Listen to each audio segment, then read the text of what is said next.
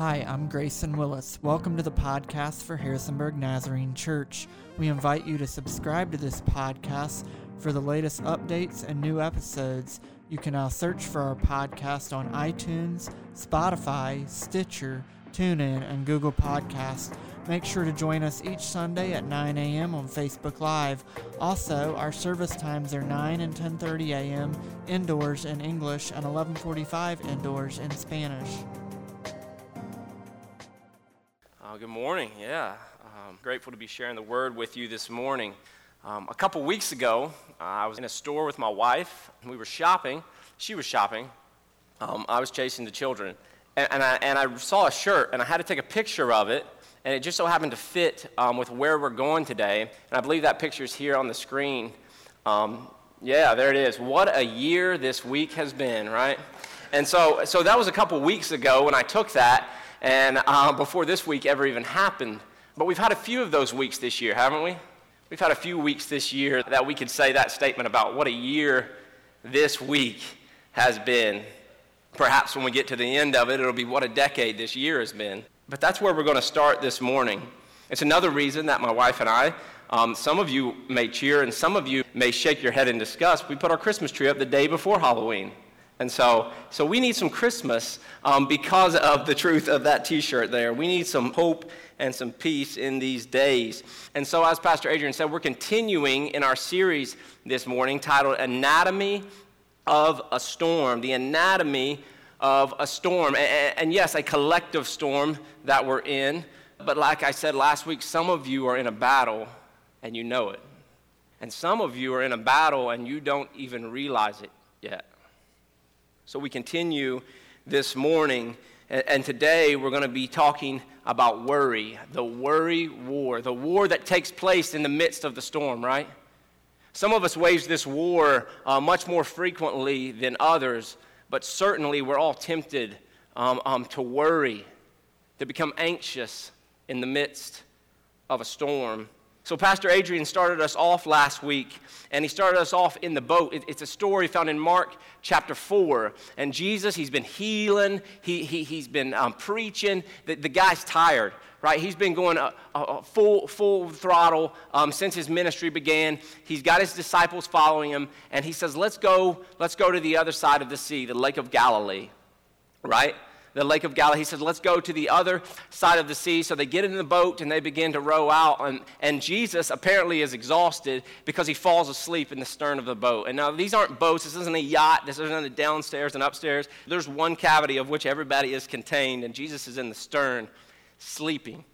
So he falls asleep, and the boys are probably thinking, hey, let's let the master rest a little while, right? We probably got a full week ahead of us.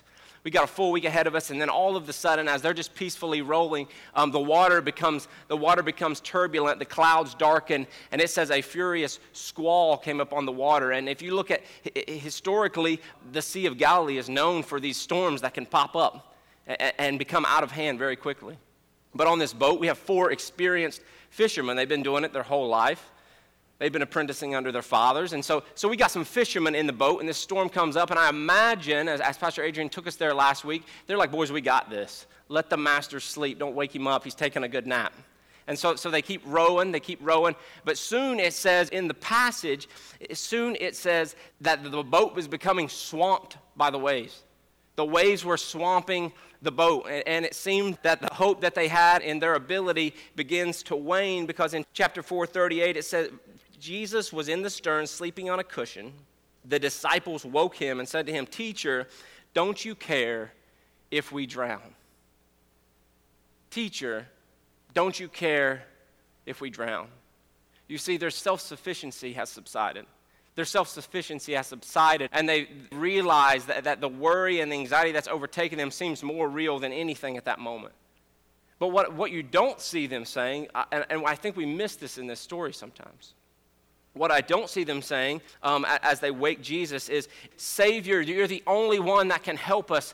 Wake up. No, Teacher, we need you now. We've tried and we give up. We need you to do something. No, Jesus wakes up to 12 sets of faith-faltering eyes. Teacher, Don't you care if we drown? As if to say, the boys are rowing and we're trying to get the water out of the boat and you're sleeping. We need your help. Can you help us get the water out of the boat? Can you help us row? And some of you may be saying, well, didn't they wake Jesus up because they thought he might perform a miracle? I would say no. Because at the conclusion of the story, Jesus wakes up. Jesus wakes up from this nap that he's having that must have been quite amazing. But he wakes up, he rebukes the wind and waves, and then he turns to rebuke the boys in the boat. He says, why are you so afraid? Do you still have no faith? And what is their response? Oh, Jesus, we should have trusted you. It says that they were terrified. That they were terrified at who was in the boat. Because they had seen him preach powerfully. They had seen him heal people, but they had just now witnessed the Creator control his creation. And they were terrified by who was in their boat. So they wake up Jesus, teacher, don't you care if we drown? And so here we are on November 8th, 2020. Here you are, wherever that finds you, November 8th, 2020. And fear and worry and anxiety are not surprisingly intense as we continue to face this pandemic and the storm that we're calling 2020. It's not surprisingly that it's tense. And many of you may be looking to the Lord right now. Many of you, not intentionally, but with faltering faith, saying, Lord, don't you care if we drown? Don't you care if I drown? Because there's COVID health worries. What if health questions? Do I have it? What if I get it? Should I get tested? What if someone I love gets it? Isolation and depression is on the rise. Record-breaking number of storms and hurricanes. There's relational distress and brokenness. There's financial worries. There's economic uncertainty. Worry over the outcome of the election. School restrictions and impact that it's had on children and teachers. And sin that's been revealed in our lives that must be surrendered to God. Sounds like a storm. Sounds like a storm. Yet, even with all of this, we are told in our Bibles, be anxious for nothing. Be anxious for nothing. But surely that doesn't include a pandemic, right? I mean, surely God doesn't mean on a political scene like we've been dealing with, right? I mean, aren't we justified if we worry? If we're fearful? If we're anxious in 2020? Aren't we justified? But according to the Word of God, the answer is no. The answer is no. Now stick with me. We're going to get into the Word. We're going to open up to Philippians chapter 4. That's where we're going first. Philippians chapter 4. It'll be on the screen here behind me. You can follow along in your Word or in YouVersion, but that's where we're headed. Philippians chapter 4. The Apostle Paul is writing this letter to a church, right? He's writing this letter to a church while he's locked in prison with his life on the line. He writes these words, finding himself in that scenario. We're going to begin in verse 6. Actually, we're going to begin in verse 6, but I want to read the two verses before it. Rejoice in the Lord always. I will say it again, rejoice. Let your gentleness be evident to all. The Lord is near. And we pick up here in verse 6. Do not be anxious about anything. But 2020. Do not be anxious about anything, says the man locked in prison with a death sentence. Do not be anxious about anything. But then he helps us out. He helps us out here, right? God's not just going to leave us there, but in every situation, by prayer and petition, with thanksgiving, present your request to God. So he gives us something there. In every situation, by prayer and petition, with thanksgiving, present your request to God. And then what? And then what do we receive? And the peace of God, which transcends all understanding, will guard your hearts and your minds in Christ Jesus. The peace of God. The language here that Paul uses, that he envisions God's peace as a soldier who protects the hearts and minds of God's children from fear and from worry and from anxiousness. That's what the language is describing here when he says that the peace of God will guard your hearts and minds in Christ Jesus. So, when the Bible says to us, even in this year, even in 2020, when the Bible says, do not be anxious, do not worry, there is at least one critically important interpretation you and I can and must make. And it is this, that it is possible to not be anxious. It is possible to not be anxious. You see, if you'll accept that that's possible, that it's possible to not be anxious, to not be consumed with worry, then you also must accept this reality, that worry is a choice that we make. That worry and anxiety is a choice that we make. We don't think it's a choice because it seems as if anxiety, these anxiousness and worry is this thing that creeps up on us completely out of our control. But you always make a choice to worry. You always make a choice to worry. You see, a thought is introduced, and we can all relate. A thought is introduced to our minds, and we make a decision whether we will respond with anxiety and worry or take action and trust in Him. You see, there's something you can do about worry. The choice to worry is a response based on our feelings rather than our faith. So what is at the core of our continual worrying, even for those of us who are children of God? This isn't a quote from a Bible or a preacher, but the Scientific American Journal notes this, that chronic worrying stems from a craving for control. That our chronic worrying stems from our craving for control. In the end, anxiety, this feeling of worry, that it's this nagging, tormenting feeling that you cannot fully trust God to be in control of your life. Listen, now I know that this isn't easy to hear. I'm preaching to myself up here, but that's what it is. That's the reality of it when God's word says you cannot be anxious. That is a possibility in our lives. We must lean in. We must lean in and allow God to speak. Chronic worrying stems from a craving for control. Some of you feel that way right now. Some of you felt that way last night when you went to bed. Worrying rising up because things are out of control, out of your control. However, if Jesus himself says, do not worry, and do not let your hearts be troubled. He's speaking to his disciples in John chapter 14. He says, do not worry. Do not let your hearts be troubled. I give to you a peace that the world cannot give.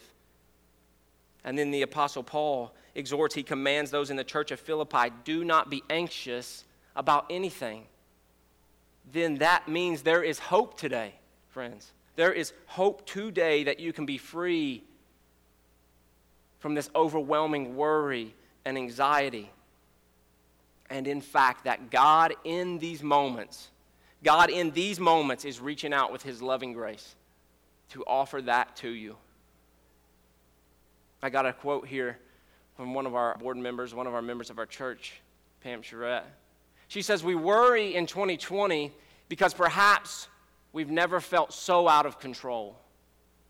But just because we're out of control doesn't mean God isn't in control. But don't you care if we drown? Now, I want to make a note here What we're talking about today is this feeling that we often give choice to, that we give into, that we feed of worry and anxiety. But I want to make a note here today that I recognize that there may be some listening online or some in the room that have been diagnosed with anxiety disorders. And we believe, let me acknowledge this, we believe that a prescription may be necessary for a season to aid to freedom. We believe in Christian counseling and celebrate recovery as an aid to your freedom from that which holds you captive. And so there is no shame in journeying to wholeness by taking part in those things. I want to acknowledge that today before we move forward. But today we're talking about this thing that we all know in our lives, this overwhelming sense of worry and anxiety that seems to come from nowhere and well up in us when we feel out of control. And so I want to look at one more passage in the New Testament found in 1 Peter chapter 5. 1 Peter chapter 5. And you see Peter's writing this letter, okay? The first one was Paul. This one's Peter, and he's also writing to a group of people who are living under Roman rule, and much of their everyday life would have been categorized, in our perspective, as living in the midst of a storm. 1 Peter chapter 5, starting in verse 6. Peter's writing, and he says, "Humble yourselves, therefore, under God's mighty hand, that he may lift you up in due time." Now listen, most of your translations, it doesn't read this way on the screen because I changed it. Most of our translations will say, "Humble yourselves, therefore, under God's mighty hand, that he may lift you up in due time," period. Verse 7, "Cast all your anxiety on him because he cares for you." And I don't know about you, but I like to pull that verse 7, right? I like to pull that verse 7 and say, cast all your anxiety on him because he cares for you. But let me show you something. In the original Greek in which the New Testament was written, verses 6 and 7 are one sentence, separated by a comma. And I'm going to show you why that's so important for us today. Verse 6 and 7 are one sentence separated by a comma, so let's read it that way. That's the way that I've put it on the screen. "Humble yourselves, therefore, under God's mighty hand, that he may lift you up in due time. Casting," right, comma, "casting all your anxiety on him because he cares for you." First, let me unpack this word casting. This idea here, this idea of casting is not this idea of casting your anxiety. Well, I think I have it, but the Bible says to cast. Like, here you go, God. Like, can you help me? Can you do something about it? No, this casting, the word, the verbiage in the original language carries weight with it. It's to place something forcefully onto something or someone else. It's this idea that you're carrying a 100-pound bag of sand and you literally can't carry it anymore. There's the wheelbarrow, and you're just going to cast it. You're going to place it with force because you can't carry it any longer. That's the language Peter's using here. Casting all your anxiety on him because he cares for you. Now for the importance of why it's actually one sentence and not two. The Greek root suggests that the casting, listen, if it's one sentence, then the two verbs matter as they interplay with each other. The Greek root for casting suggests that the casting of anxieties is happening simultaneously as the humbling. Do you hear that? The casting of your anxiety happens simultaneously as you're humbling yourself under the mighty hand of God.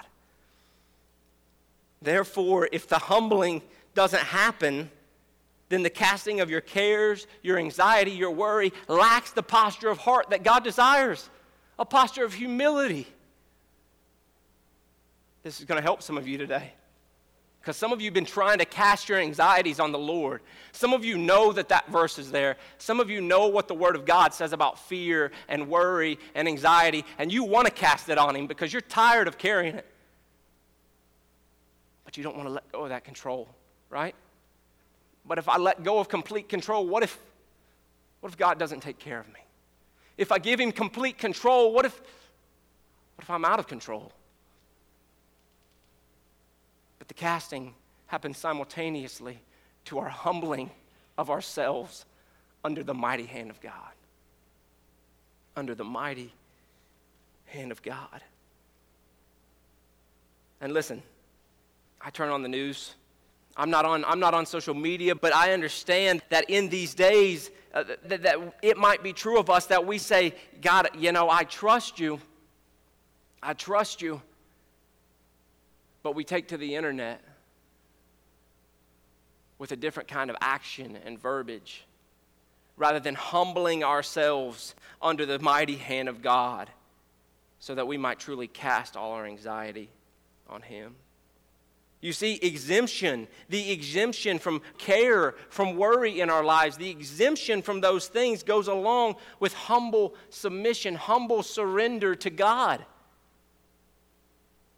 The exemption from the worry that we carry, from the anxieties that build up within us, goes along with a humble submission to God, a humbling before God. It's often the case that we do not experience freedom from worry because we're not willing to humble ourselves first.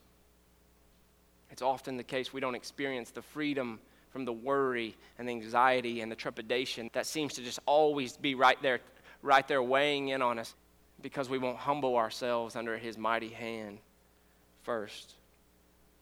What does this humbling look like? What does this humbling look like? Surrendering totally to his loving care and not our prideful craving for control. I had never seen this before. That pride and anxiety are oftentimes linked so tightly together. I had never seen it before until I saw that these two verses were actually one. That oftentimes anxiety remains because pride remains. I wish I could show it to you, but at the center of both of these words, literally at the center of both words, is the letter I. And so, without the humbling, without the surrendering totally to his loving care, and not our craving for control, the only peace that we have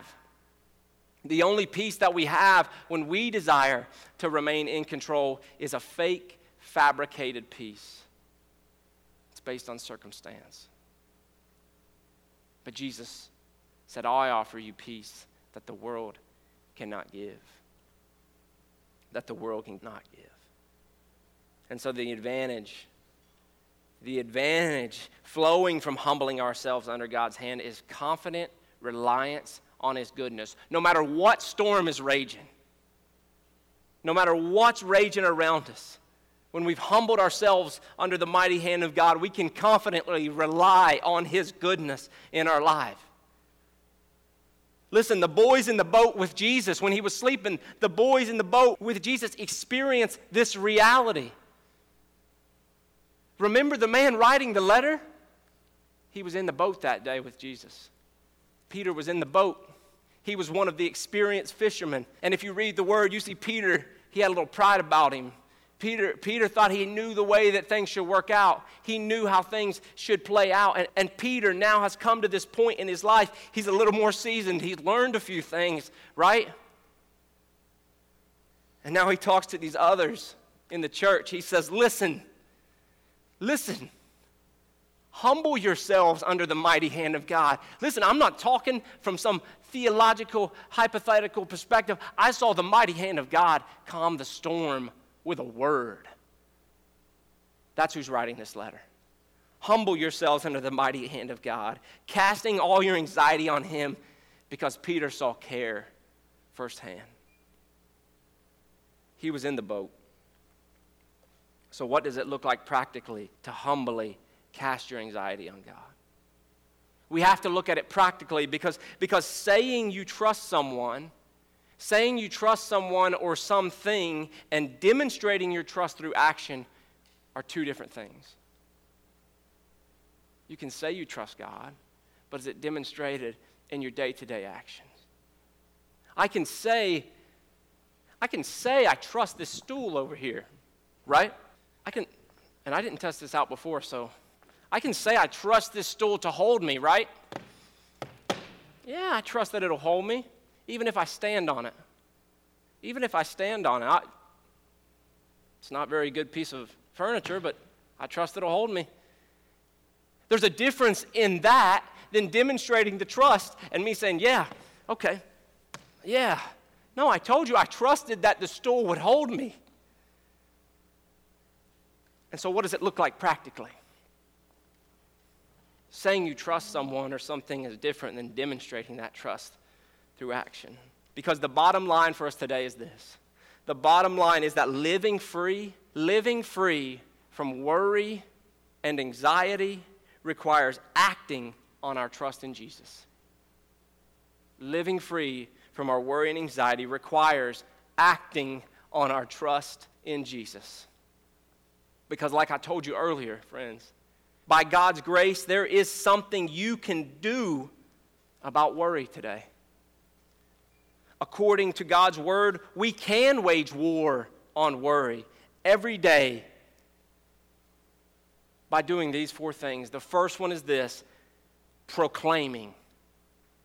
Proclaiming God's word and promises in our lives. But you got to know Him. You got to know Him first. And then we proclaim His truth in our lives. We take control of our thoughts by dwelling on His word. There's a line from hip-hop artist Lecrae, one of his songs. He says this. He says, I got a Bible on my dresser that could teach my fears a lesson, but I'd rather not address it. We can wage war on worry by proclaiming His truth, by dwelling on His promises found in His word. The second one is this: by praying. And praying is probably the foundation of all of these things. But we have to focus our prayers as we proclaim His truth. We focus our prayers and we petition before our Heavenly Father who cares for you. Through prayer, we place forcefully our anxieties on Him. The third one is this: by praising. By praising Him, by worshiping the Lord. What did Paul say in Philippians? With thanksgiving, present your requests to God. With thanksgiving, we worship the Lord in every situation and every season. And the fourth one is this: by placing ourselves before God and humbling ourselves, saying, God, I don't have it. Yes, the ship is getting swamped with water. Your word says you care, and I'm out of control, but I recognize you're not. Placing ourselves, humbling ourselves before God, and casting our cares on Him. Not half-heartedly, God, if you can do something, take it. No, place it with force. Cast it on Him because He cares for each one of you. So here we are. Here we are on November 8th, 2020.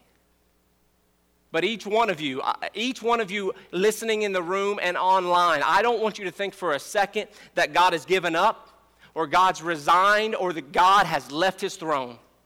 He hasn't. He is still on the throne. He's still on the throne this morning. And those of us that know Him put our trust in Him and in Him alone. Listen, I don't put my trust in Washington. I don't put my trust in the United Nations. I don't put my trust in my health. I don't trust in my money. And I don't trust in myself. I put my trust in Jesus Christ alone because my life belongs to Him. When all of the rest of it fails and shatters and crumbles, and eventually it will, He'll be there. He'll be there. So will you trust Jesus and Jesus alone with your worries and your life today? As the worship team comes and we prepare to respond this morning, you were given the elements here, the juice and the wafer. And the invitation today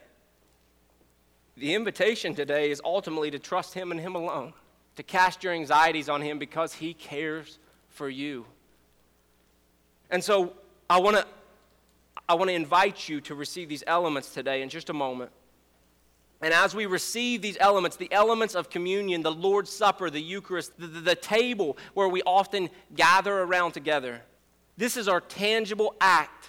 This is going to be our tangible act of receiving the grace of God that He extends to each one of us in this moment. You see, we call the Lord's Supper, we call it a means of grace because we believe in this moment, we don't just take in a wafer and some juice. We believe that we are consuming the grace of God as He pours it out upon us as we receive the elements. And so I invite you to humble yourself before the Lord in these moments. Lay down whatever pride you might be carrying today. Cast your worries and anxiety on Him as you place your trust in Him and Him alone today. Some of us needed that reminder. And receive the peace that Jesus offers. Not the fake peace that the culture fabricates, but the peace that Jesus offers.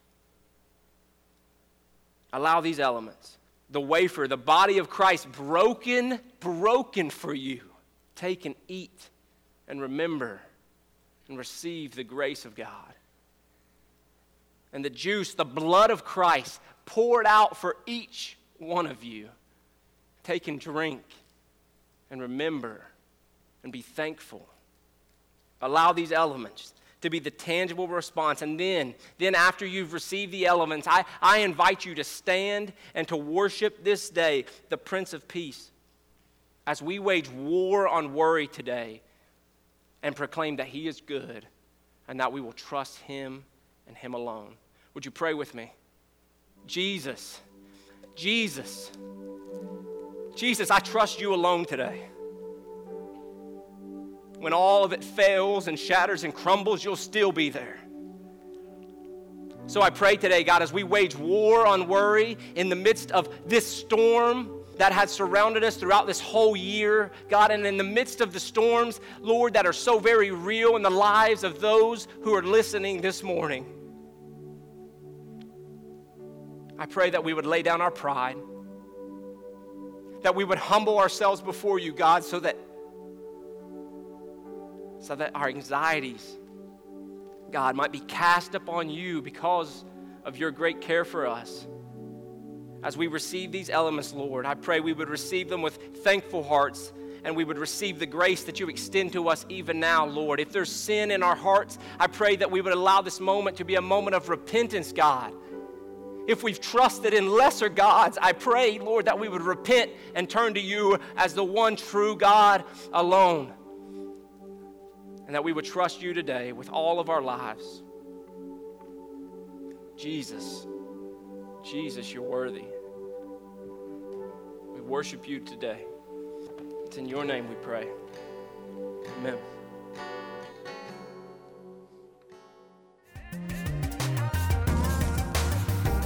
Thank you again so much for listening today. Email us at info@abeaconofhope.org for any questions about our church. As soon as you're finished listening today, please subscribe to this channel for updates and new episodes.